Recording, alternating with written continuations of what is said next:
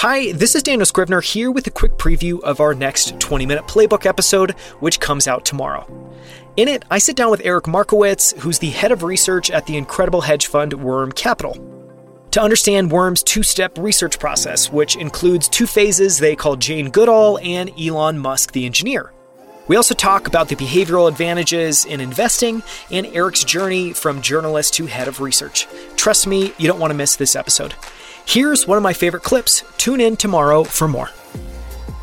We're obsessed with this idea of like, what does the future look like? And for me, it's like right now, I'm like bots, like robots. There's some companies pursuing this through a variety of modalities, but robotics, in 2030, like what could that look like? And so it's very like science fiction-y, but I think we're actually nearing a point where some of the neural net architecture that is necessary to have like really generalized AI and sentient AI is becoming more likely, at least in the next few years.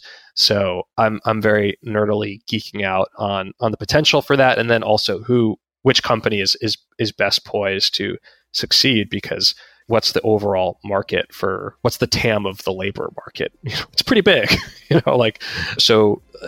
just like questions around that is kind of a current fascination.